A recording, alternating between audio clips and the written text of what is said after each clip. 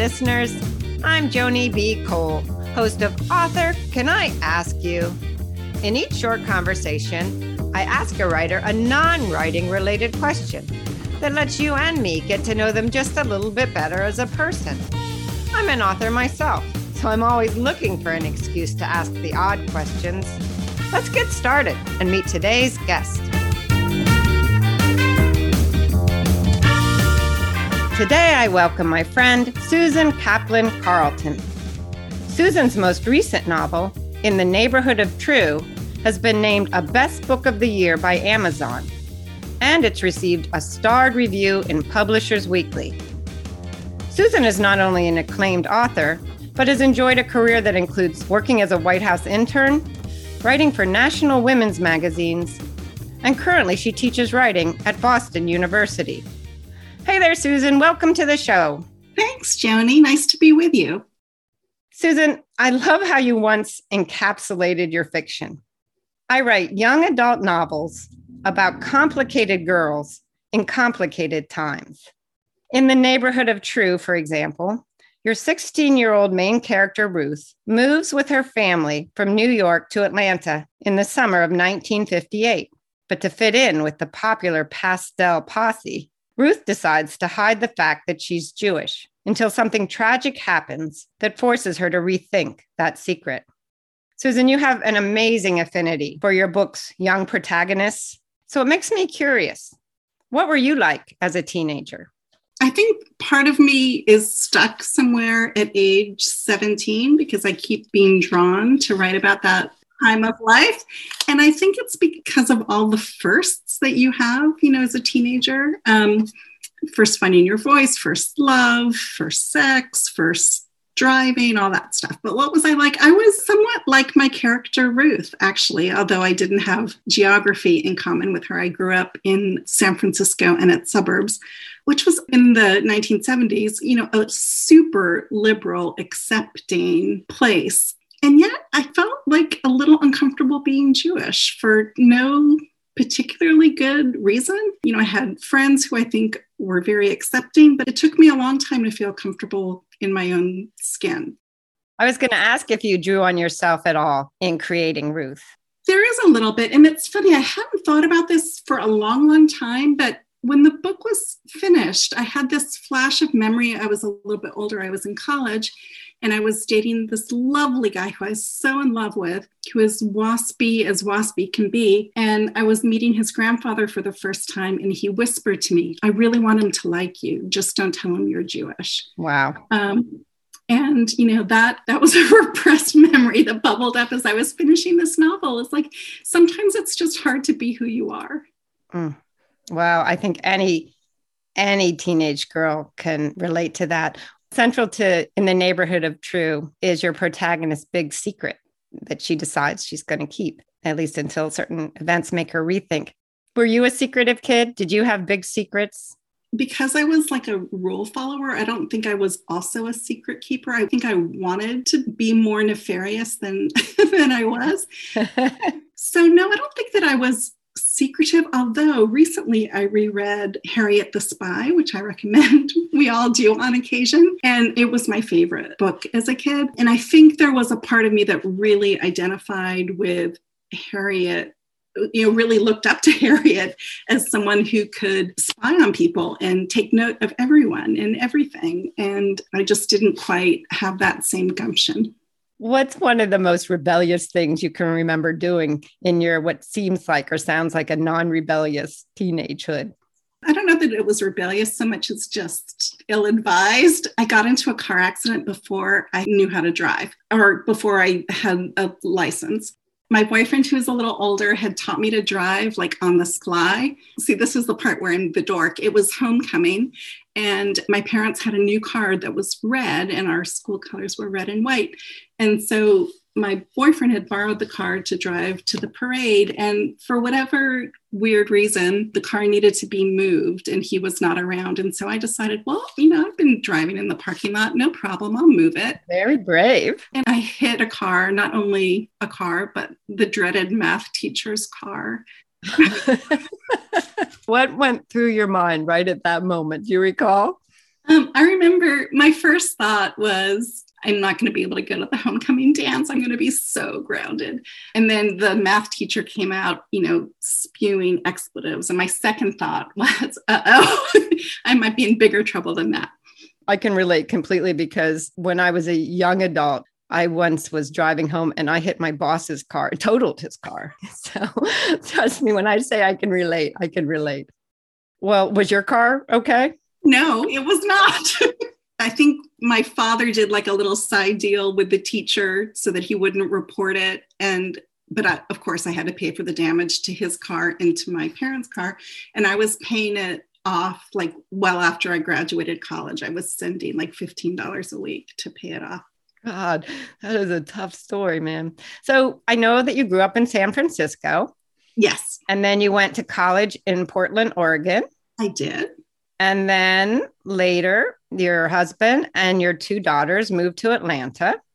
Yes. And now you live in small town New England, near me. Lucky me. Yes, just across the river. Exactly. What's something that when you were in the South, the Southerners thought was just bizarre about Northerners or about you specifically? I think for some of my daughter's friends, the idea that our children didn't address us as ma'am and sir was just shocking, that they were so ill-mannered. One of the prominent details, almost a character unto itself in your novel, is the Pink Book of Etiquette, which offers young Southern ladies precise rules on basically everything. So can you tell me about how you came to invent this little pink book? Well, here's a little secret. It's not such an invention.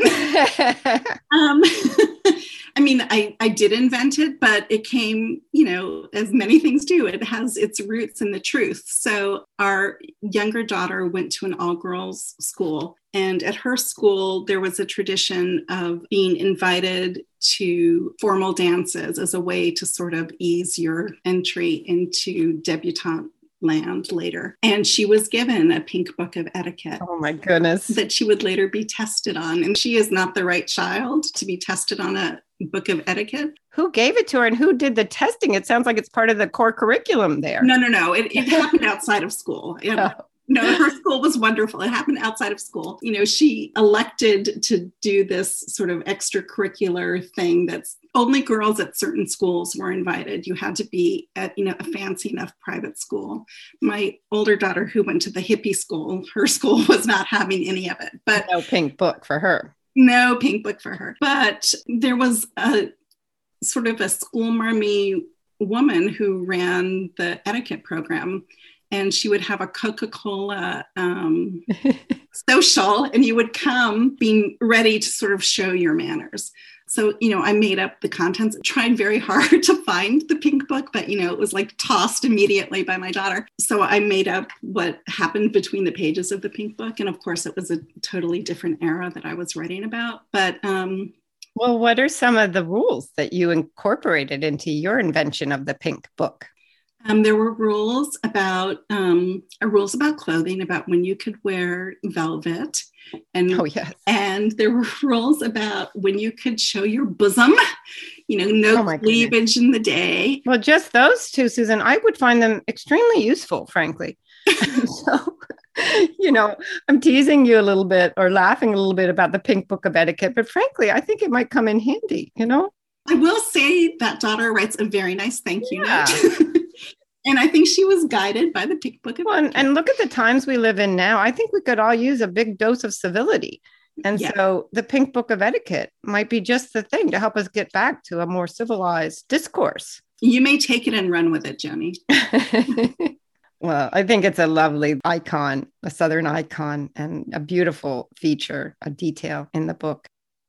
Susan, before the pandemic, I used to see you frequently in a bakery near my house. I miss those days. Yeah. And there you were with a small group of fellow writers. And can you talk a little bit about the origin of that group, how it came to be, and also how you think it feeds your work? Yes, I'd love to. It was actually very informal. Two of us, Cindy, who we would meet on a semi-regular basis. And the bakery where we met had these long sort of harvest tables that just invited community, I think. So we called it a parallel play date. We weren't swapping writing, but we were just writing in community, writing, across from one another, inspired by the clacking keys of the other. And gradually other people would join us. It was just sort of by happenstance. And I do find I've often been part of a writing group. I'm in a writing group also now, but this was different, and it fed me in a different way, just to have that companionship of sitting next to someone who was industriously working or completely stuck, or, whatever the sort of arc of the day would hold.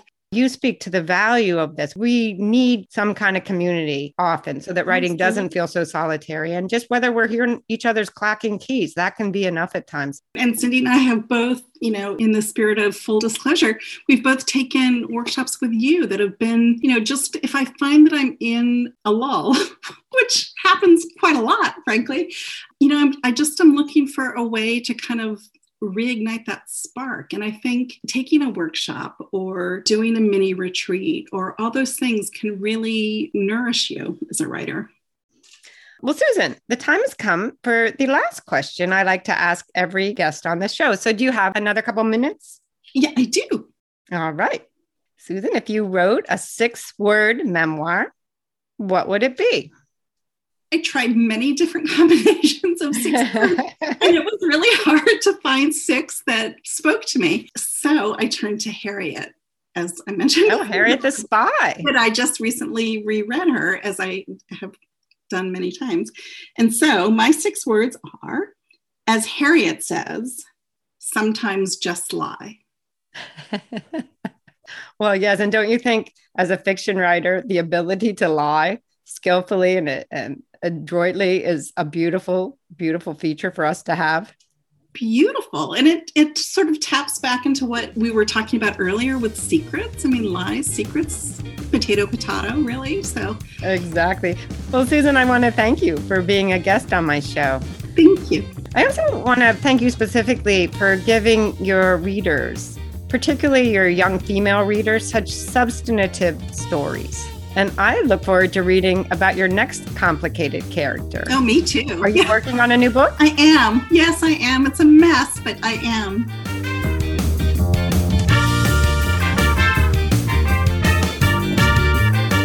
Listeners, if you want to find out more about Susan and her work, check out her website, susankaplancarlton.com. So that's it for this episode of Author Can I Ask You? Thanks, everybody, for listening. And if you like what you heard, please spread the word and visit me on my website, joniebcole.com.